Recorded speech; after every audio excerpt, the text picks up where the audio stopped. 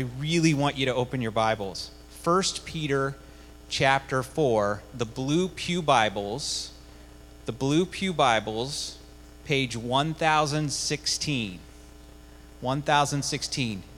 If we come here and do not look at God's Word, we are not getting the most out of our worship time together. So I'm going to be patient. 1 Peter chapter 4. I'm going to read verses 7 through 11, and you can follow along with me.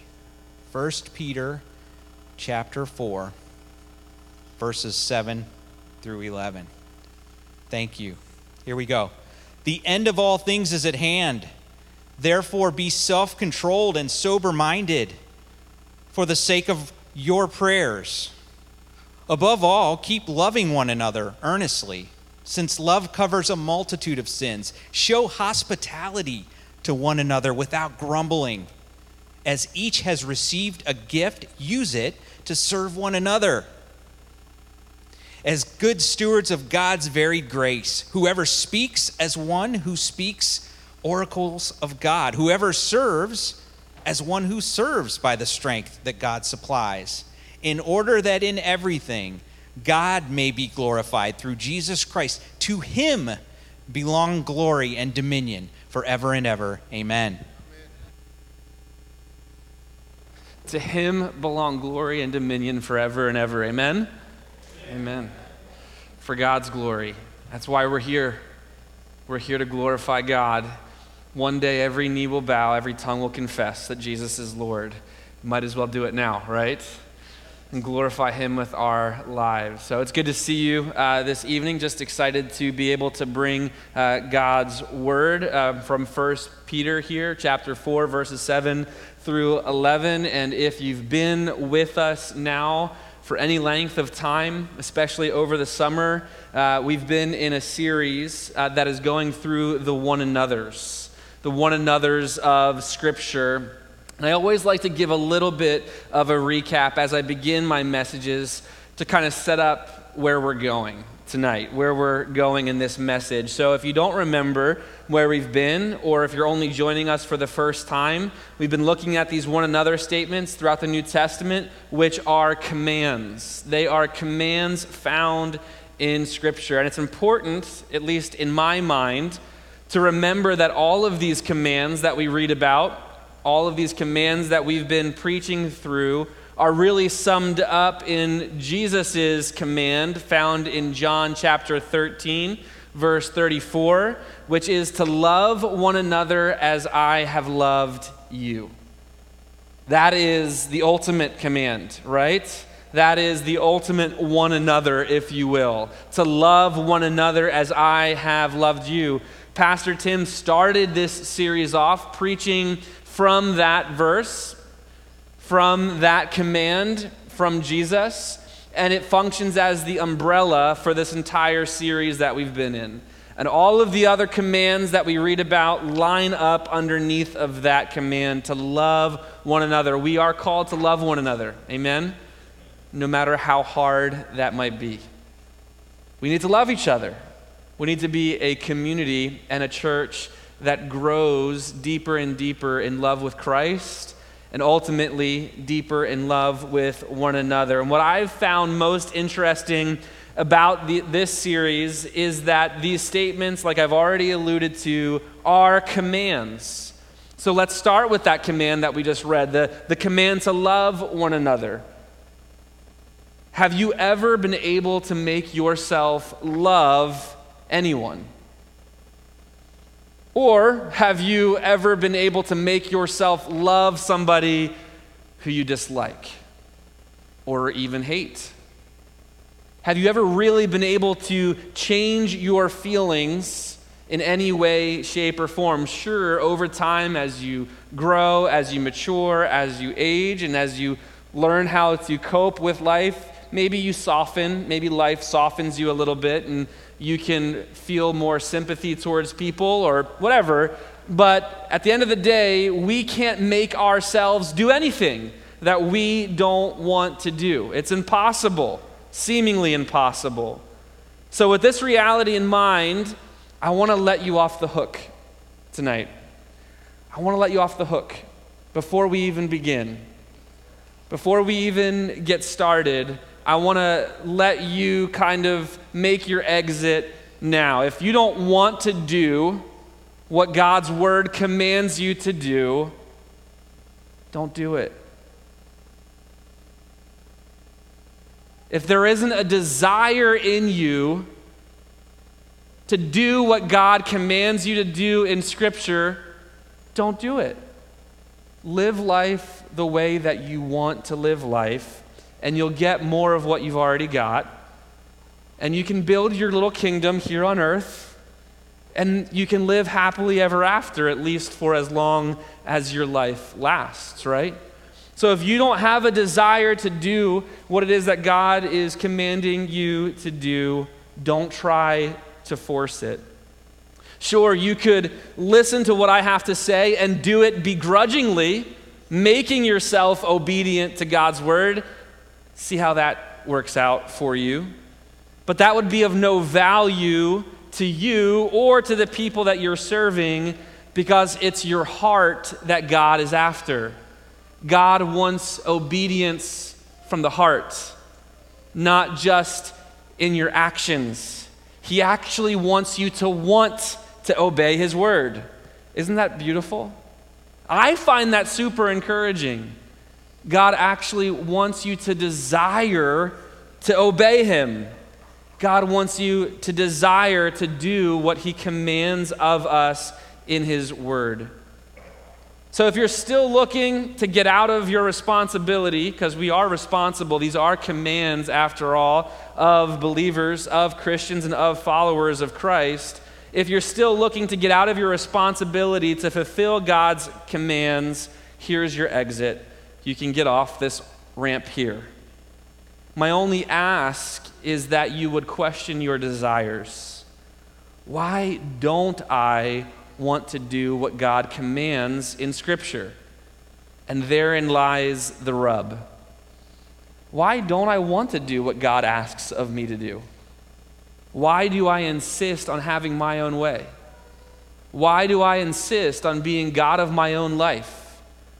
Why do I always do what I want to do as opposed to what God asks or expects or wants of me? The question then becomes how? How do I learn to desire to do what God commands me to do in Scripture? And I would say now we're asking the right question, because we discussed this all the way back at the beginning of summer. The only way to succeed as a believer in following the commands of God, can I let you in on a little secret? God actually wants you to be successful in your Christian walk. Isn't that crazy? God actually expects that you would succeed and overcome and be victorious. We don't hear that very often because we're so beat down with this feeling of I can never be good enough that we don't realize God actually expects us to follow his commands, and that over the course of our lives and over the course of maturing in our faith, that you and I actually will succeed at this one day. That we will, as James tells us, become mature and complete, lacking nothing. Yes, we have our flesh that we have to put up with until Christ returns, and we won't be made like him until we see him face to face. But you should see in your life your character and your life becoming more and more like the person of Christ. God does expect that you will be successful in your Christian faith and that you will become more like Christ. So how? How does this happen? The only way to succeed is by beholding Jesus, by observing his life and allowing the love of Christ to fill your hearts so full that you become more and more like him, that you begin to love others the way that you understand Christ has loved you. Man, if Christ has loved me to the degree of accepting me and loving me and forgiving my sins and putting his Spirit in me so that I might actually be obedient to his commands, if God loves me that much, I'm changed. And I'm made more like him, so that I would love others the same way that he has loved me. Scripture says it better than I can. 2 Corinthians chapter 3, and we all, with unveiled faces, beholding the glory of the Lord, are being transformed into the same image from one degree of glory to another. For this comes from the Lord who is the Spirit. Christian, how long have you been walking with God? Can you say that you are being transformed into the image of Christ? Not in leaps and bounds, not overnight. This isn't microwavable meal, right? But over the course of your life, can you see the fruit of the Spirit at work in your life? Can you see how God is making you more like his Son? Can you see, in fact, that God is replacing your fleshly desires with his desires, so that you actually find within yourself the want to, as Pastor Tim would say, to do what you ought to? Do you actually love the law of God? And do you want to live for him all the days of your life? So now, with that out of the way, we're going to look at these verses that Mike had just read for us, and we're going to study them and see what it is that the Father expects of us, with the belief that through the Spirit's power, this is something that we will see accomplished in our lives and in our church. Do you believe that? That what Mike just read a few moments ago, to be hospitable to one another without complaining. That's the hard part, isn't it? Do you expect that God is actually going to cause you and I to become a church who is welcoming and hospitable to others? Or do you feel like there's no chance? Well, let's stop for a moment and let's pray. And let's ask God through his word, right, to make us more like Christ. Let's do that. Father, I thank you, God, for your word here in 1 Peter. God, if we're honest, sometimes we read your word, we don't understand it, we walk away, and nothing's changed. But God, we know that your word is alive, and that your word has the power to transform. And so, God, as we look at your word together as a community this evening, I pray, Father, that you would help it sink into our bones. God, that you would help us to love one another as Christ has loved us. God, that you would make us a church that is welcoming to one another, who loves one another, and who is hospitable to one another. I pray that you would cause us, Lord, to believe that it's possible. In Jesus' name, amen. Amen. So there's several statements actually found in these verses that we read. I'm going to read it again quickly just to refresh our memory. But it says that the end of all things is at hand. Therefore, be self-controlled and sober-minded for the sake of your prayers. Above all, keep loving one another earnestly, since love covers a multitude of sins. Show hospitality to one another without grumbling. As each has received a gift, use it to serve one another as good stewards of God's varied grace. Whoever speaks, as one who speaks oracles of God. Whoever serves, as one who serves by the strength that God supplies, in order that in everything God may be glorified through Christ Jesus. God, I pray that you be glorified this evening through the worship of your people, through the gathering of your saints. I pray that you be glorified and not allow any distraction of the enemy to prevent what it is that you're trying to do. God, I pray that you be glorified as we gather together and sit underneath of the teaching of your word for Jesus Christ. To him be glory and dominion forever and ever. Amen. Amen. So there's several of these commands that we see in these verses, but we're going to hone in on verse 9, but I can't just do that. That'd be too easy.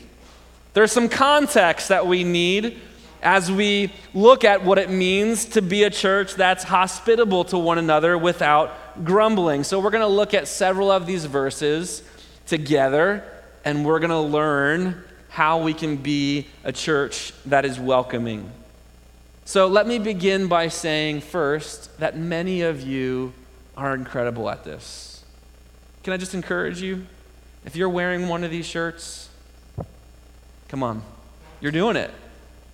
God is using you to serve his church, to serve people who are in need, to serve and to love each other. It's okay, you're doing it too. I heard you last week. You testified up here of what God is doing in your life, amen?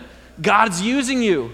God's doing a work in your life, right? God is working in our lives, and there are many of you who are already doing this, who open up your lives, who open up your homes, and I want to commend you, as it's obvious that this is a desire that has been placed in your hearts by your Father. God is working in our church. Do you believe that? God is doing a work in this church. I get to see it every week, and he's doing a work in your lives. So before examining this command more closely, consider what Peter says at the beginning of verse 7. We can't skip over the fact that Peter begins this section by saying, the end of all things is at hand. Right? We can't blow past that. I mean, what a statement. The end of all things is at hand. So how are we just going to blow past that statement without acknowledging it? Is Peter a doomsday prepper? Is he like this post-apocalyptic Mad Max kind of character? Not at all. In fact, quite the opposite. And I think this is important for us to understand, especially given the culture that we're in with all of these self-proclaimed prophets on Facebook and YouTube who are constantly churning out clickbait, causing people to live in fear. That is not what Peter is doing here. He's saying the end of all things is at hand, so this is then how you should live. He's not causing people to be whipped up into a frenzy, to run around like a chicken with their head cut off. As a matter of fact, he's saying the opposite. He's saying we should be excited because the fulfillment of our inheritance is on the horizon. We should be more focused and more dialed in, more calm, cool, and collected than ever before. When Peter says that the end of all things is at hand, he clearly isn't speaking chronologically. If he was, explain to me why then 2,000 years have passed since his writing. Peter is rather speaking theologically. We believe in the imminency of Christ's return. We believe that at any moment Jesus could show up, right?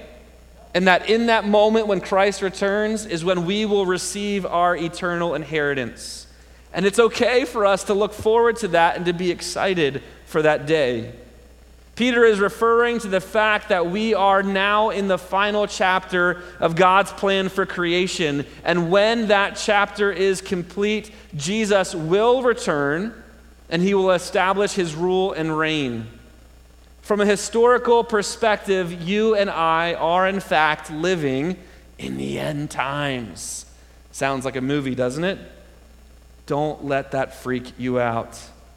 So to help us not lose our cool, Peter gives us instructions on how we should live, considering the times that we are in.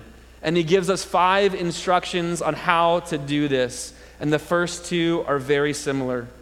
He begins by saying we should be self-controlled and sober-minded. Essentially, he is saying that we need to keep our wits about us, that we need to be level-headed and think with a clear mind. So what does that look like exactly? It means that we don't get caught up in the things of this world. If we are in fact living in the last days, we are and we should realize that, like what Paul says in 1 Corinthians, that the present form of this world is passing away.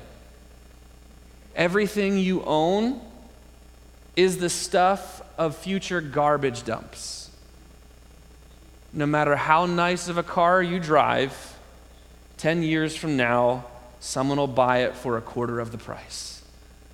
No matter how big your home is, right? And again, God has given us, Paul tells Timothy this in 1 Timothy. He says that God has given us all things to enjoy. It's okay to enjoy the life that God has given you, right? That's okay. But be sober-minded. Be clear about this. That the present form of this world is, in fact, passing away. This should cause us not to run around screaming in the streets, repent for the end draws near. Rather, it simply informs how we should raise our families, how we should work. We don't work for our own gain. We work for the glory of God so that people can see how Christians operate with integrity in the workplace, how they should be some of the hardest working people, the most honest people. It should inform how we interact with others and function within our communities. We are on a mission. When we're sobered by this reality, it causes us to be clear about who we are and what it is that we're here to do. And our priorities should align with that reality. Additionally, it informs then how we should pray. For the sake of your prayers, he says, be sober-minded. For the sake of your prayers. What do your prayers sound like? God, I need this. God, I need that. God, I want this. God, this is what I think my life should look like. Or is it, God, regardless of my circumstances, would you use it to bring glory to your name? Father, if you've given me a job where I've got influence, God, would you help me to use that job to bring glory to your name in the workplace? Lord, if I lose my job, Father, would you use that circumstance even to strengthen me, to mature me, to prepare me for how I might bring glory to your name? No matter the circumstance that you're in, if we are in fact living in the last days, we ask that God would align our priorities with his priorities as opposed to whatever it is that we're hoping to get out of this life. Because I can promise you, it pales in comparison to the inheritance that we have in Christ Jesus. Right? Man, God, help us to want what you want. Help us to desire what it is that you desire. Next, Peter says, above all, keep loving one another earnestly, since love covers a multitude of sins. So what is earnest love? It is defined as action-oriented love. It is constant. It is a love that is consistent, unrelenting. We need to love one another actively and consistently. We can't afford to allow our love for one another to fade or to grow cold. Closely related to loving one another is the idea that we need to be willing to forgive one another. If you ever loved anyone, you know as well as I do in your relationships that when they say or do something that hurts you, it is love that overcomes the offense. So how deep is your relationship with your brother and sister in Christ? If they offend you or give you a nasty look, and immediately it's like, I want nothing to do with that person, it's pretty shallow. But if you're willing to get close enough with each other in relationship, there's bound to be friction, personality problems, issues. They're going to, at some point, rub you the wrong way. But do you love each other in such a way that you can overcome that offense? I love what one commentator said. Her name is Karen Jobes, says, the love that covers a multitude of sins is probably best understood as a forbearance that does not let wrongs done within the Christian community come to their their fullest and most violent expression. That is to say, if we truly have love for one another, we won't allow bitterness to take root by which many are defiled and cause a destruction to our relationships or to affect our community of faith. Did you hear me? There's going to be times when someone says or does something that offends you, and you're going to be tempted to make sure everybody knows that the playing field is leveled. Did you hear what so-and-so said? Do you know what you're doing to the body when you do that? You are undermining and you're allowing the enemy to get a foothold. Man, well, I don't care. Like, that's a reflection on God. And the world is watching us. And if they see that we're no better than they are, church, that's a problem. We can't allow the offenses that we experience in the church to be expressed in their most violent form. We have to protect, not at the sake of hiding sin or not the sake of overlooking, right? That's not what we're talking about, right? Christ died for those things. You know what I mean? Like something had to be done. There was a price that needed to be paid. There is repentance and forgiveness available. Those things should absolutely be brought into the light. But if we just hold on to things that allow us to become bitter, we do a disservice to ourselves and to the body of Christ. So finally, we come to the one another statement that we're looking at today. But we needed the rest of the context to fulfill the command in verse 9. We are to be hospitable to one another without complaining. In the very next verse, Peter begins talking about gifts. Interestingly, hospitality is always mentioned near the list of gifts that are given to the church, but it is never mentioned as a gift. This means that hospitality is something that we should all grow and practice in our lives. Grow in and practice in our lives. When we look at what it means to be hospitable, I love the definition. It means to love strangers. That is what we all are to each other, aren't we? Maybe not anymore. But if you look around the room, the only reason that you know each other, the only reason that you love one another is because Christ has brought us together. It's to love strangers. God has given you a family, has he not? And it's found in one another. So according to Galatians chapter 6, verse 10, as we have opportunity, it says, "Let us do good to everyone, especially those of the household of faith." Similarly, we are to be hospitable to everyone, but as it relates to this passage, we are to be most hospitable to each other. At the time of Peter's writing, hospitality was critical to the spread of the gospel. As teachers and apostles and missionaries made their way from town to town, they relied on the hospitality of fellow believers to house them and to care for them.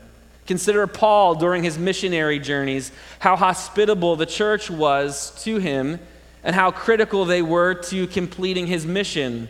Paul would have been a stranger to many of these churches, but because of their common bond in Christ, it united them. And oddly enough, the same is true for us as well. There is no way this group would ever have come together without our common bond in Christ. And consequently, some of your best friends and most meaningful relationships have come from being a part of this community. Or at least I should hope so. If not, we're doing something wrong. And that's where I'd like to lean in just a little bit. Just as the mission depended on the hospitality of the early church, so the mission depends upon your hospitality as well. You know, I can't tell you, every week I get stressed out after Sunday afternoon because I think I didn't get a chance to say hi to so-and-so. Or I saw a new couple there and I didn't get the chance to introduce them. What if they never come back again? And I feel that stress, and I know Pastor Tim does, and I know Pastor Tony feels that same. Guess what, church? You can say hi to them too. You can take that responsibility on yourself as well. You can make sure to go out of your way to make sure that nobody comes through those doors or leaves this church without being said hi to or without being cared for. That's just as much your responsibility as it is my responsibility or anybody who stands on this stage. We can grow in this. No matter who you are, I know you're thinking, well, how can I be hospitable if I don't have much to share? You can be hospitable with your time, and you can be hospitable with your words. Some of us come here on Saturday nights for a meal. You know how you can be hospitable? At the end of the night, you can grab a rag and you can wipe down one of the tables. At the end of the night, you can grab a trash bag and take it out to the dumpster. You want a t-shirt like this? We'll give you a t-shirt like this. You can use the gifts that God has given you just as much as anybody else. We can all learn how to be hospitable and to grow to become a community that is loving and that is welcoming. It doesn't matter what your gifts are. This is a command for all of us. And I get it. There are obstacles to our hospitality. Sometimes people take advantage of us, don't they? And we don't want to be burned, do we? Think about Christ. Think about his example. If you are serving in the strength that God has given you, you'll be able to take the hit. But if you're serving in your own strength and in your own ability, you'll want to give up. And you'll serve begrudgingly, and you'll whine and you'll complain because you're doing it in your own strength. And can I be honest? Then just don't do it. But stop for a second and ask yourself the question, but why? Why don't I want to love others the way that Christ has loved me? So lastly, Peter then talks about how we need to learn how to steward God's varied grace. I don't know what gift God has given you, but rest assured, God has given you a gift. Peter breaks it down into two categories. He talks about speaking gifts, and he talks about serving gifts. What the worship team did up here this evening, what Mike had done, what I'm doing now, what Pastor Tim does, sure, they're speaking gifts, but they're meant to motivate those of you who have serving gifts to actually do what God's word commands us to do. You guys provide the horsepower. This ain't nothing what I'm doing up here. I'm telling you, it doesn't matter much if we don't take what we hear on Sunday and apply it to Monday, right? You're the ones who make it happen. You're the ones who take what you hear from here and actually make a difference in the communities that we are a part of. God has given you gifts. It's guaranteed. You are his workmanship, created in Christ Jesus, for good works that God has prepared in advance for you to do. God does not make mistakes. God does not put extra parts in the bag. He's given you a gift, and you can use that gift no matter how little or how great. The only thing you're asked to do is to be faithful. So I want to make this really practical for you. There are several ways that we can do this right now, ways that we can become more hospitable with the strength that God provides. You already heard me say it tonight. Grab a rag, put chairs away. Help take the plates from somebody's table that you're sitting at and put it in the trash. That is you using your gift. That is you being a loving and a hospitable community. Or invite someone out for lunch this weekend. Maybe your house is a mess and you got dishes in the sink and you don't want to bring them over. Invite them out to lunch. Or plan a night to have somebody come over to your home. I have a crazy idea. You're not going to like this one. Show up at somebody's house this week with coffee in your hand. Don't stay long. Don't you do it. Don't invite yourself in. Just do a ding-dong ditch, right? Ring the doorbell, say hi, drop the coffee off, and run. That could be a little crazy. It's okay. Be willing to help others, and get this, be willing to ask for help. There is nothing that will endear you more to another person than if you say, I can't do this without you. Can you help me? Man, see if that doesn't open up their heart to love you even more. Or sign up for a community group. You know, we have a mystery dinner coming up where we're going to open up our homes and have strangers come into our homes. Not strangers, but people from church who you might not have known yet. Sign up for that. What a great way. Show up tomorrow to our baptism at 3 o'clock to celebrate with those who are a part of your community to be baptized. These are just a few ways that we can become a more hospitable community. And if you remember, don't grumble and complain. And if you feel it starting to creep in, you're doing it in your own strength and not in the power that God provides. You will not succeed if you try to do this on your own. Yet, God does command us to do it. So let's together behold the glory of our Lord and Savior so we can become a more hospitable community. Amen? Let's pray. Father, God, I thank you for your word. God, I thank you for what you're doing in our church. Lord, I know it's hard to sit still. God, that's an area where we can be more hospitable too, is by sitting underneath the teaching of your word, by participating in worship, by making this the sort of church or experience that is good for everybody. So God, help us to be considerate of others. Help us to think more highly of the person sitting next to us than ourselves. God, help us to grow in this. And Lord, I'm confident that you'll do it because your word says that you will in the lives of those who love you. So help us to love you more so that we might love each other better, I pray. In Jesus' name, amen.